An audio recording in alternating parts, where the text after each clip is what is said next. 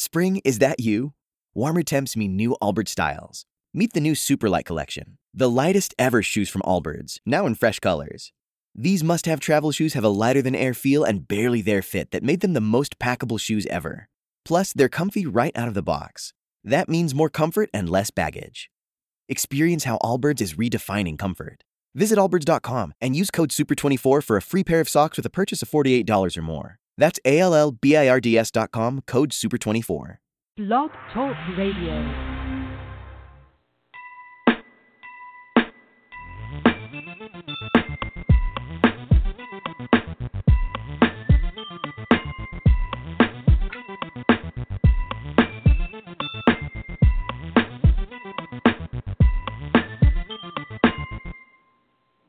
Good afternoon, America, and all listeners around the globe. This is Billy Jones, the author of Everyday Folks Books and the creator of Everyday Folks Radio. You are tuning in live at this time on Sunday, March 3rd, 2019. And I'm so excited about today because it's been some time since I've had this conversation with you about, well, DJ Speaks and everything in between. So welcome to the series return. This is very exciting for me because it has literally been a year since I've had a conversation with all of my listeners. And I apologize profusely for that. And there are reasons for that, but we'll get to that later in the show. The fact is, we are here, we're together now, and we're going to have an exciting segment. If at any time you'd like to speak with me during this live broadcast, you may call me at 347-539-5372. Again, the number is 347-539-5372. And you may communicate with me as well via email at everydayfolkslisten@gmail.com. Again, that is everydayfolkslisten@gmail.com. Before we get started, I'd like to say a special thanks to the South Florida Writers Association. I've been a proud member now for 3 years, and yesterday our monthly meeting was an extraordinary one. Every month, folks, if you're here in Miami, you should come out and participate in our group. We meet the first Saturday of each month, and we meet from 10:30 till 10:30 a.m. to 12:30 p.m. at the Pinecrest Regional Library. And there were so many conversations. There were over 50 members present. And it's just beautiful to be in a community of writers and creative independent thinkers who are willing to push their craft and their trade to the next level. So hats off to the group, and special recognition to Beverly, who is the president of our organization this year, and all the executive team for its incredible work.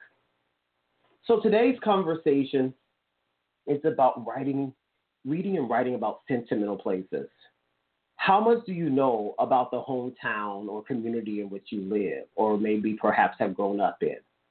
If the walls could talk in your home or rental property, what would they say about the lives that once frequented those places? And even more so, as a creative artist, how could you incorporate, if not refashion, that experience, that setting, that location within your own writing? Today's conversation is about looking at the possibilities of understanding the value in writing about sentimental places, and as well as hopefully offering a few tips of the trade that will help you and encourage you to reach your fullest potential while exploring this particular topic. And so I'll start with this.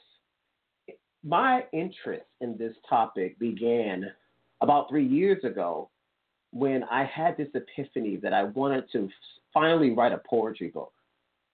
And this poetry book is about the historic sites and other lights of South Florida. And I wanted to pay a tribute to each of these incredible locations of my hometown, Miami, Florida, but not just Miami, but all of South Florida, regionally everything from south of Orlando, to visit these locations, get a sense of setting and history of these locations, and then memorialize that experience, whether it be through the point of view of the people who once inhabited the space or just my own creative interests. memorialize those interests within a respective poem. And so it's been about 3 years now, and that venture has really turned into this incredible interest, not only in my own local, but also the idea that writing about sentimental places is very significant. And it starts with our understanding of how history was formed. And much of history that we read today, it all started with the idea of collecting artifacts in the form of pictures, video footage for those of our more contemporary time, and even more so, just general relics of the era in which you want to study, whether it be clothing, weaponry, any recordings or records that are available, whether they are hard copy or digitized.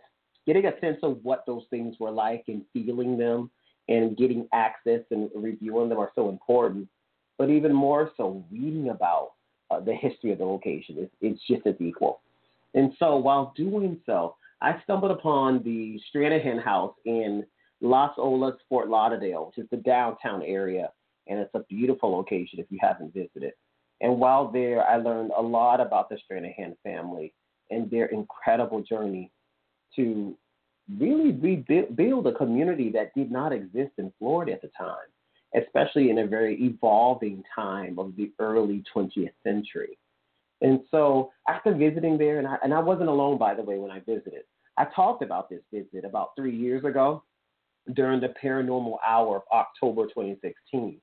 And so even though the scope then was about the spooky aspects of it, because yes, the place is allegedly haunted, that isn't what necessarily drew me there. I was just fascinated with the story because if it weren't for the Stranahan family and the deal that they made with Mary Brickell, who owned the beaches out, the Fort Lauderdale beaches at the time, she wanted the Stranahan family not to be near her, and she made a deal with them to get away from her by she offering John Stranahan $1 an acre, close to 12 acres of land, which is where Las Olas is, so that he could move away and start his trading post at the time as he built the area.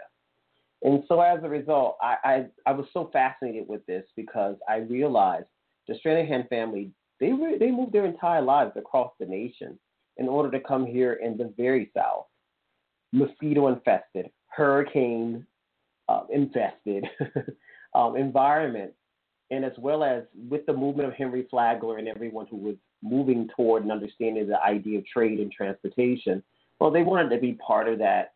But when they arrived, they recognized that their work was more than just starting this trading post. It really helped spawn the existence of an incredible community that now I work in as a Broward College. So that entire story I learned by visiting the tour, gaining a sense of the house itself, because the Stranahan House still does exist, and walking along with my students in the area, smelling the air, absorbing much as I could of the period, because the house is still in period. So this is very unique because the house itself served as a laboratory. But at some point, we were given an opportunity during that visit to break out into respective areas and explore the house in its full capacity. And I told my students, I challenged them at the time, I said, you know what? I want you to go in any aspect of the house, and whatever moves you or compels you to create, do it. So my photography students took photos, poets wrote poetry, novel and short story writers wrote little excerpts of writings, and they tried as best they could to recapture the essence of the moment. And it wasn't necessarily about the house, but the mood, the setting, all of those things can actually move or eventually build towards something else that they can incorporate in their own stories. So one of the first tips that I offer in this conversation, in this topic is, well, you got to go to location. You have to, if you can visit, go. And if not, there are obvious many opportunities where you can explore the topic or location via virtual as well. But if you have interest in your own areas, I always say this, before you go explore and travel, which I think is an amazing thing to do. I love traveling. I encourage you to see what's in your own backyard in your respective community. No matter how long you've been there or lived there, there is an incredible story of the places that you live, that you shop, and even more so that you may have been born in. And so visiting and being fully immersed in that culture makes all the difference. And when you're there, it actually brings us to setting number two, and this is especially for writers, or tip number two rather, that is try to use the sensory details that are all around you. Take in all those five human senses and see in what ways you can incorporate that into your writing. So whether it be the smell of the location, I remember being in the Stranahan house and being very moved by the sight and smell of Florida pine, which is no longer used now in houses here in Florida. But for any historic home or a home that was built previous to the mid 20th century, you will find, if it's still available in some, Florida pine, which is very precious. So to be able to have that sense of idea of how that's constructed is important, especially if I want to construct that within the craft of a story. Do it disjustice to a story, for instance, like the poems I'm writing, if I didn't necessarily write the value and take in the full account of what was constructed of the location. And so the other piece to that is not forgetting that, yes, touch and smell, touch and sight are probably the most popular sensory details that we incorporate in writing, but we'd be remiss if we didn't incorporate the others, such as smell and taste. Smell and taste actually do go hand in hand. And so if one sense is impaired, it usually impairs the other. So yes, you can't lick the actual Florida pine, but you could metaphorically taste it. And so that taste is a haunting, if not a beautiful reminder of the lives and the hands that once built the location. Another idea to keep in mind is the following.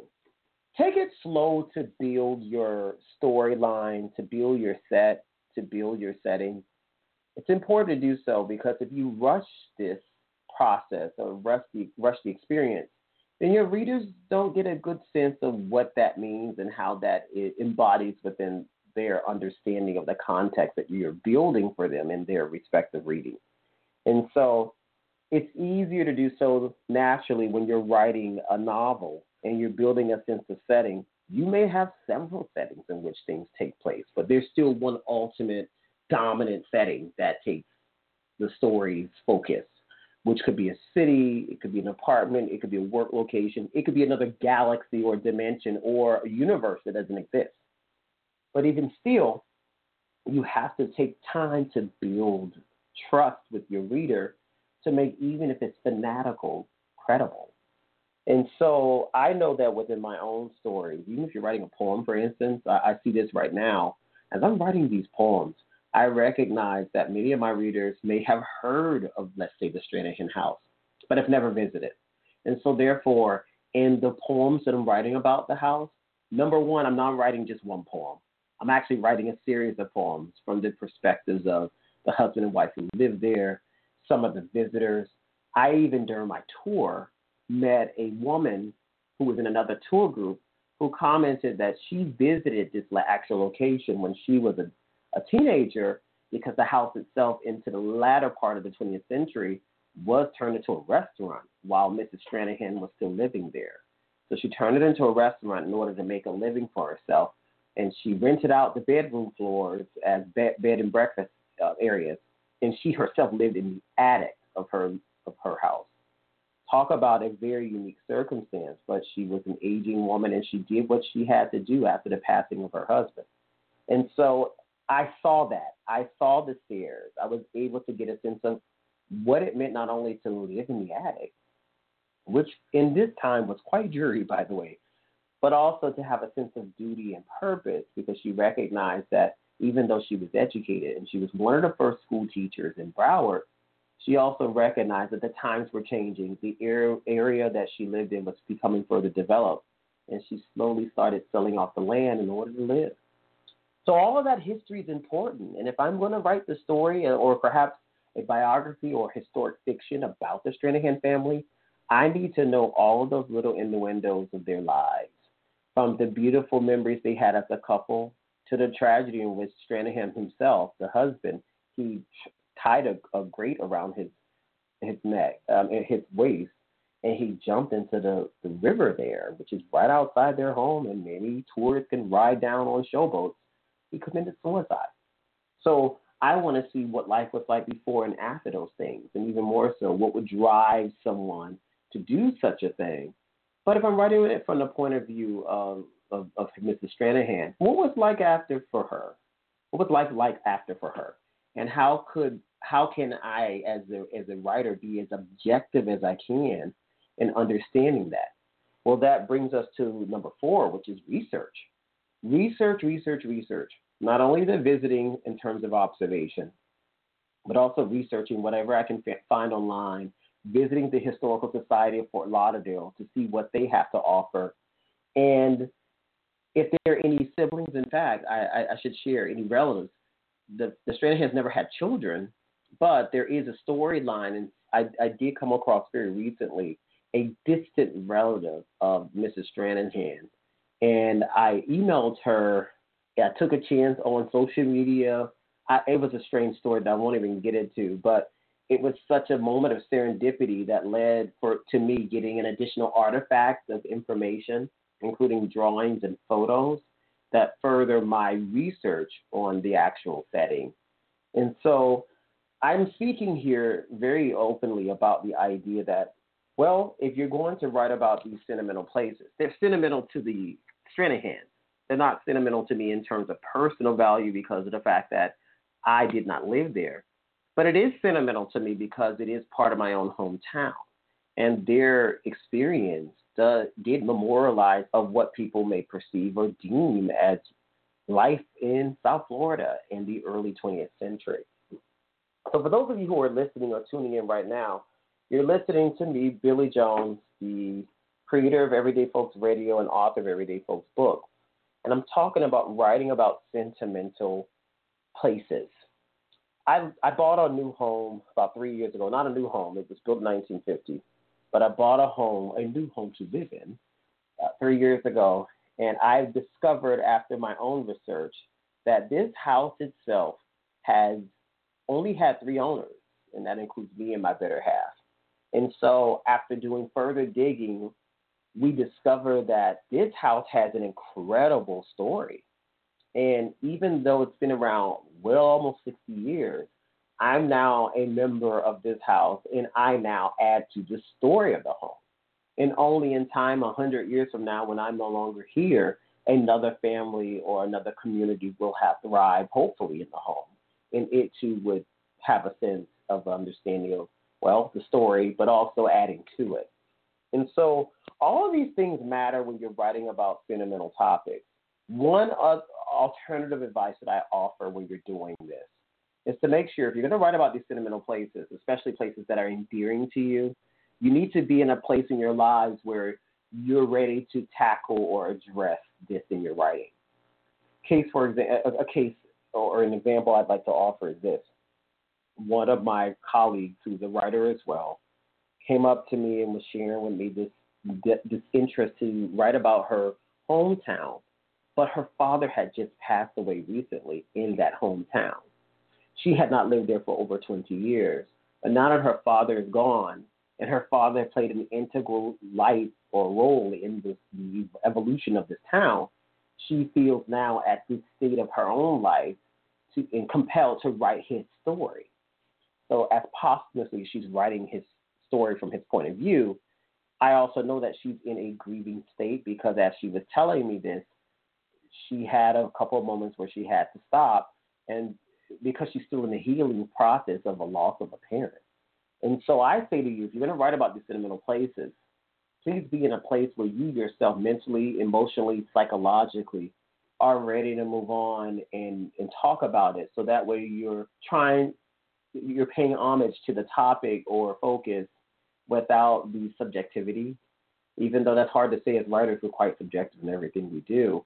But if you want to provide a truth and credential the location in its actuality, you have to be in the right place and mindset and physical, emotional setting in order to make that possible. So all of these things that matter, these things matter in terms of experience. Yes, your experience does matter, and who you are as an individual counts. But it also counts that you have to be in a place where you're able to address it and not be so compelled and moved, not to make the story what it is.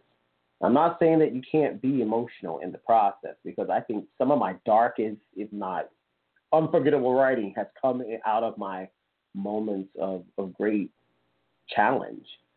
But I'm also saying here that you know you, and you know when it's best to approach or at least tackle that option. So at this time, I'm seeing there are a number of you who are emailing me or calling in on my line with various questions for the show. And so what I'm going to do is take a couple of those questions. I'm getting one in particular from Clarissa, who's from Michigan, and she asked the following question. The first question is this: I want to write about my parents' hometown and the crime/mystery behind it, but I don't know if I'm legitimate enough to write about it. What should I do? Well, Clarissa, I thank you for listening. And the advice I offer you is as follows. One, it kind of relates to what I just said previously. If you are in a place yourself where you are very connected to this crime, or perhaps a crime that occurred related to your family, or still has some implications on the family, no matter how close or remote, it may be best to I shouldn't say second guess, but evaluate your interest in that focus. Secondly, you have an advantage, Clarissa, because you live there, or at least you're familiar with the location. So artifact digging is a very good start, because even if you bring up the topic in basic conversation with folks who may dwell in the community, and hopefully you can still visit, I'm not sure if you're living there or not, but if you're able to bring up the conversation and put out a few vibes to see what people may think about the topic, that might be very, very helpful for determining whether or not this is the right time or season for writing about it. I always say as writers, we take many risks, and I don't see any problem with taking a risk if you feel it's well worth it. I do also get the sense from your question that perhaps you are viewing this through a very distant set of lenses, and that's a good thing. So therefore, I say proceed with caution, go with your heart and your instincts, but start doing some research and exploring using some of the existing current community, and as well as any other things you may come across, in order to drive your writing focus a little more. And I wish you the best, and if I can help in any way, you know how to reach me through my email or through my website, where we can further this conversation. Our next question comes from Dina from Tampa, Florida. Thank you very much for listening, Dina. And her question is, how much detail is required when you're giving a sense of setting the story? And even more so, how much is too much? Great question, Dina, and I'll answer with the following. Great, especially if you're writing a novel and a short story. Poetry is different because so few words will say so much. However, I think that this particular opportunity, if you're looking at it from a novel or short story writing, I think details are phenomenal, but you have to provide the right details. For instance, if I'm looking at or writing about a Victorian home, what's similar to, let's say, the Strand Hen House, which has been the backdrop history / setting, sentimental setting I've been using for this podcast, I definitely want to make sure that I use the right verbiage in the right moment in order to make my reader be enthralled with my storyline. So if I'm writing from the genre of suspense, when people are very scared, at some point, especially when it's time for action, they're not speaking in long dialogue. Their dialogue may be more so very brief. But if I want people to get a good sense of the loneliness or emptiness of a space, perhaps, then I may need to use very choice words and verbiage in order to convey that understanding of loneliness without saying the actual word lonely. Here's an example. As I entered the home, the long, dark halls spoke of nothing. The walls were a faint ivory-colored white, and the drapery, very dirty, very dingy, yet a reminder of lives that once drew them, closed or open for each day. And as I moseyed about the actual parlor of the house, I realized that this incredible space that once threw parties, that once had amazing holiday feasts and the like, now was in the hands of a historical society that only wanted to preserve what was left of an incredible space. So I just created that, by the way, Dina, on the spot. But if you notice in my setting, I wanted you to get a sense of the tone, my attitude toward the piece. I wanted to convey the tone in a meaningful way so that you as the reader can understand, even though you may never have stepped foot in that home, you get a sense of the setting, the tone, the emotions that that space could speak. And that itself could lead to further understanding and development of characterization behind your characters. So thank you. And again, we can follow this conversation up offline if you're interested. I see that there are a number of questions that are coming in. And I do want to say thank you to those who are listening live. If you'd like to speak to me during the show, you're always welcome to call me at 347-539-5372. Again, that number is 347-539-5372. And if you're a little shy, it's okay. I welcome you inside my inbox at everydayfolkslisten@gmail.com, and that is everydayfolkslisten@gmail.com. I see that I have 5 more questions, and I have less than 20 minutes for this segment, so I'm going to do my best to fit everyone in. This next question comes in from Anike, my dear colleague and friend, who hosts her show. Now it's entering its 3rd, if not 4th season, actually. Its 3rd anniversary is coming up in May, which is Journey into Passion with Anike S. So she said, welcome back, and I am glad you are back. As a fellow writer, I appreciate this show and look forward to reading your book of poetry. Congratulations in advance on your bestseller. Sincerely, Anike. Thank you, Anike, for your love and support. And I ditto that right back at you, friend. I know that you're working on your own work as well. And definitely we're going to be on each other's shows as the months come by to support one another and to promote our work.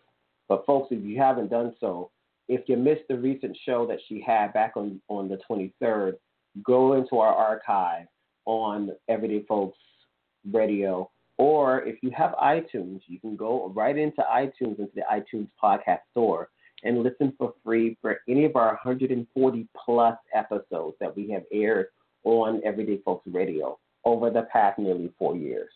So thanks, Anike, for all your love and support, and keep up the incredible work that you're doing. Our next question comes in from Carlos, who's right here in my hometown of Miami, Florida. And he writes, welcome back, BJ.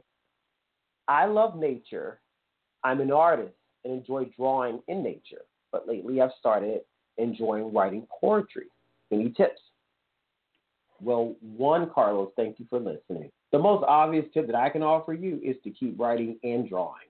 First, Carlos, I'm going to say I am very jealous because you have a gift that I wish I had, which was the gift for art, the gift of illustration, that you can draw and recreate realities, if not create your own, using the art of illustration, which I think is one of the most beautiful art forms, in painting as well. But also the fact that now that you're dabbling in poetry, I always say to writers or any artist, we don't just have one artistic interest. We usually have inclinations in more than one art form. So therefore, it is okay to dabble. But here's a few tips that I recommend. One is to take a look and read some of the contemporary, if not canonical, poets who are out there. And there's so many to choose from. So I don't want to offer one in specific, but I will say that if you're interested in nature, you may want to look at some individuals, let's say William Wordsworth's work, who wrote beautifully about life in Europe and his appreciation of nature. Our very own in America is Emily Dickinson. One of my favorite poems is I Like to See It Lap the Mouse. I Like to See It Lap the Mouse. And she writes this incredible poem that some will say, well, what the heck is the it she's referring to? Because she never names it. She never provides an antecedent to the word it. But one can infer after reading that poem that whether it be a horse, it could perhaps have been a train that passed her home. The fact is that she wrote it in such a beautiful way, how she would marvel this it, which whenever it would ride by her home, and it was a reminder, a relic of her moment in life. So each of these things are important, but I think you need to read and get a sense of who else is out there, especially if you're trying to write to a particular genre of poetry, because yes, poetry does have a genre. So you may want to take a look at several artists who are out there and see what they're doing. And I also say be open to the possibilities, because just because someone's doing something that you may be wanting to do, you may find interest, let's say, in Dante's work. If you look at Dante's Inferno and the way in which he writes that incredible epic poem with his entire book, I think you would probably find some value in looking at that, or perhaps understanding the joys of limericks or the rhyme scheme of Dr. Seuss. So it's a matter of fitting in and getting a sense of those who walked before you in the past, so that you can be more informed of style and the types of works that you'd like to produce. I wish you all the best, and I hope we'll stay in touch. My next question comes from Angie from Sanford, Florida. Thanks for listening, Angie. And her question is, have you heard of the Southern Gothic? What is it? I live in the South, and I enjoy writing. Should I use it in my writing? So again, Angie, thank you for listening. So I'm going to take your three-part question, or actually four-part question. I'm going to break it down. So part one is, have you heard of the Southern Gothic? Yes, I have. In fact, one of my favorite writers, a short story writer, her name was Flannery O'Connor. She wrote a short story titled A Good Man is Hard to Find. And basically this story is about this family, mom, dad, baby, and sister, or brother and baby sister, and grandma. And grandma, she accidentally or she purposely packs the cat for a trip from Tennessee. They're supposed to be going from Tennessee to Florida. I can't recall where. But on their trip, they encounter the misfit. And the story starts quite comically. The grandma's kind of racist. It infuses all the episodes and perceptions of select folks in this particular time. Flannery herself was an early 20th century author. She also died at near the age of 40 of cancer. And her story is Southern Gothic because it talks about dark regions of life living in the South. And there are quite a few authors besides Flannery O'Connor who provided that into her story. The story ends quite interestingly because it's titled A Good Man is Hard to Find. Pretty much the family gets into an accident. They get in an accident. The car gets turned over on the road. Everyone survives, but then who helps them while they're stranded? Because there are no cell phones, no beepers, no nothing of the technologies that we know or have known today. The misfit, who was an escaped convict, and his accomplice, they happen upon the family, and pretty much they murdered the family. And the last person that they leave for the final victim is the grandma, who pleads after being racist and an annoyance in the car. You can't but have a sense of compelling humanity for her because she knows she's about to have and meet her end. And even as he murders her, she shoots her, she falls on the ground in a very Christ-like fashion. Her arms are spread across just like the cross. And as a result, as the story ends, it's hauntingly strange because why would Flannery O'Connor write such dark stuff when she herself was dealing with an incurable disease of cancer? It's all questionable, but it all made for a great story, a backstory. So the Southern Gothic is very real, even though it's not recognized or used heavily today because the South today is not the South we knew at least 50 years ago. But it is a reminiscent of using those elements of things, societal ills, and also the South was also a place that was more uninhabited than it is today. So we can't look at it through our modern lenses because to live, let's say, in Miami, it's very luxurious and very sexualized in some ways too, and attractive to some communities. But Miami 50 years ago was quite very different, and so in a very racially divided Miami. And so even though you live in the South and you enjoy writing, should you use this in your writing? I'd say try it. Definitely look at Flannery O'Connor. I think you'll find her work quite informative of not only the writing style, but the elements and purpose of this very regional yet universal literary device, Southern Gothic. Thank you for that question. I liked it. So our next question is from Mitzi from Orlando, Florida. And folks, I appreciate your love. I'm going to try to get to all of you, although I only have about 11 minutes left. So I'm going to wrap this up as fast as I can. Mitzi from Orlando, Florida asked the following. And thanks for listening, Mitzi. What direction should writers take when the sentimental story that you're writing suddenly becomes your life? I had this happen to me once, and it was a bit creepy. Wow. Thank you, Mitzi, for that.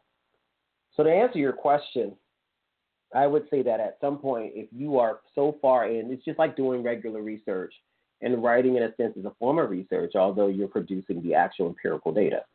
And so if you're so far along that you're in, there are two things you got to figure out. Number one, if whatever episodes pop up, these serendipitous moments, if they are not healthy, then you may need to take some time off, so you know when to take the pulse. But if you're getting to a point where your enjoyment is turning into fear, that's something to listen to, and you may want to retract or backtrack where you're going with your focus. And so I say to you to proceed with caution. But also, while you're doing this, at some point, if you do decide to take some time off, it doesn't mean that it's forever. You could very well come back, and perhaps at that time, now that you'll be in that new season, you'll be able to look back and reflect on where you've gone. I think the feelings that you were encountering at the time in which you experienced the creepiness could be great food, if not fuel, in your writing or narrative that you can produce in that time.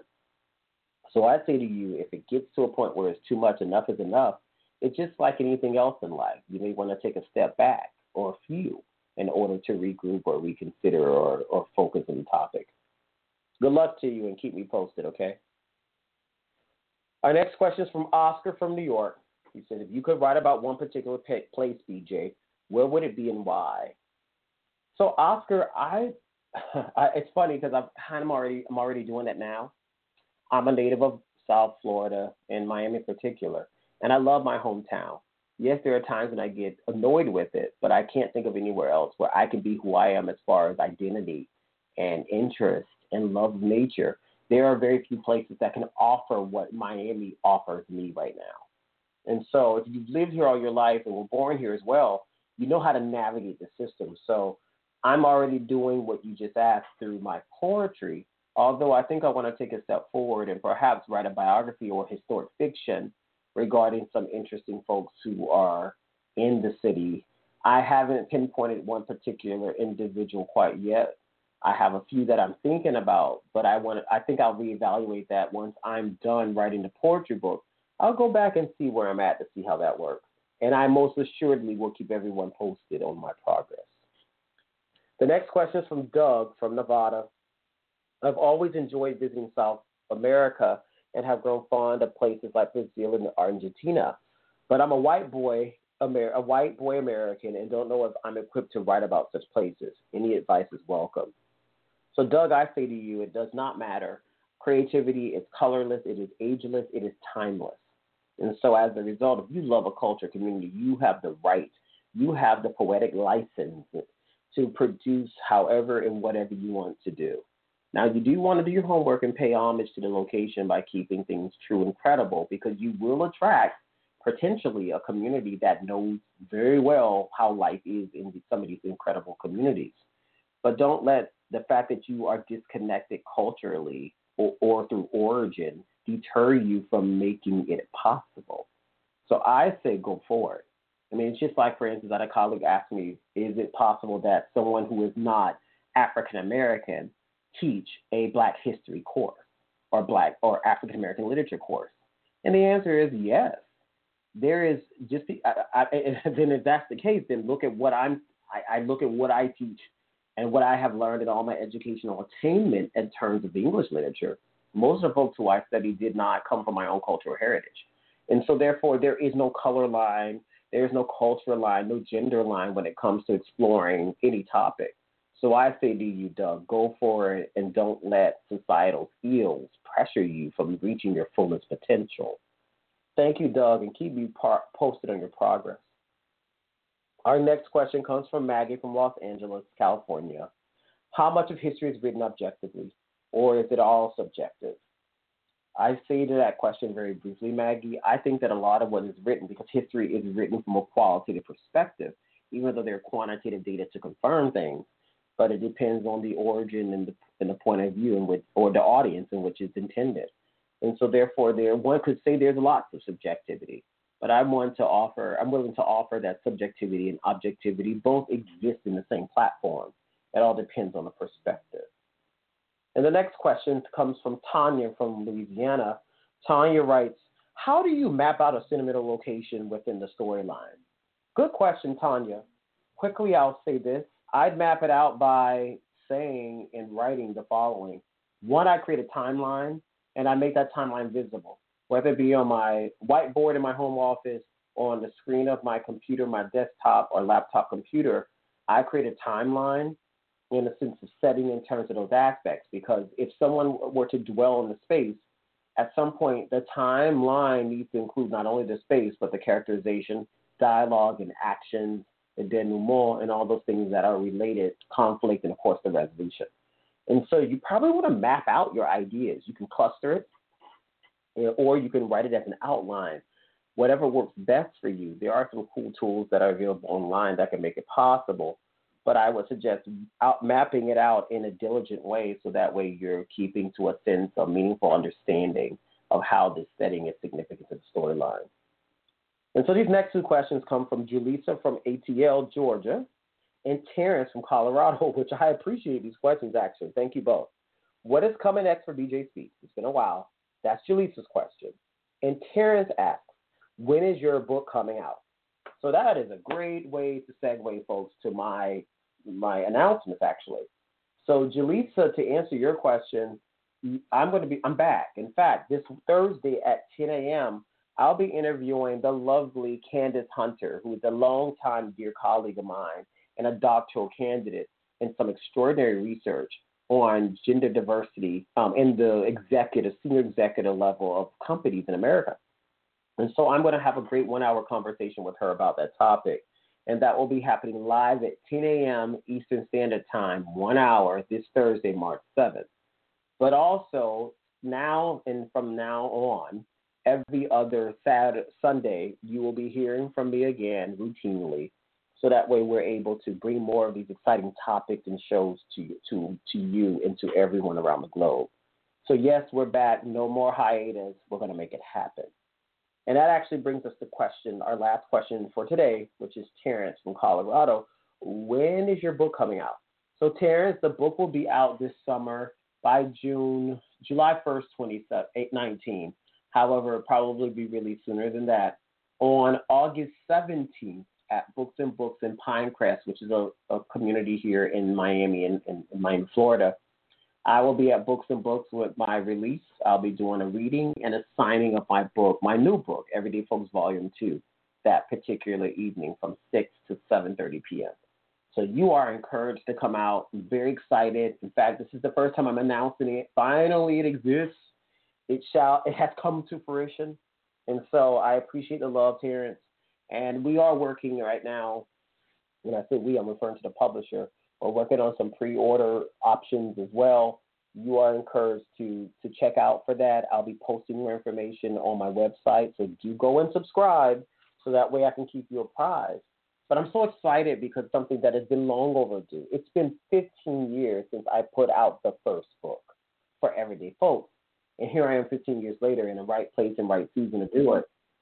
There will be more opportunities like this as well. And there will be more books to come with the Everyday Folks brand. So thank you for your love and support, Terrence. And my last announcement is for on March 23rd. I'm a member of South Florida Writers Association, and various members and I will be at the Capital One Cafe in Coral Gables from 1 to 3 p.m. participating in a panel discussion about careers in writing. I will be co-facilitating this session with my friend Brooke Chin Alfonso, who is the ambassador of the Capital One location. And so I'm very excited about this opportunity, and it's free. These events are free, folks, from my book release to the March 23rd Capital One event. Come on out and show your love and meet members of South Florida Writers Association. Definitely come up to me, introduce it, inform me that you're a listener of the show. Come and support Anike S., who may be in the house as well. We're all here to ensure that you're getting and receiving the feedback and love And all those things matter, by the way. They matter because they drive us to do what we do. And so now as we close this segment, I can't help but say thank you for listening. BJ Speaks is back, folks. I promise no more breaks and no more hiatus. I will be definitely in touch until our next conversation, which is later this week. Take care of yourselves and each other. Have a fantastic day.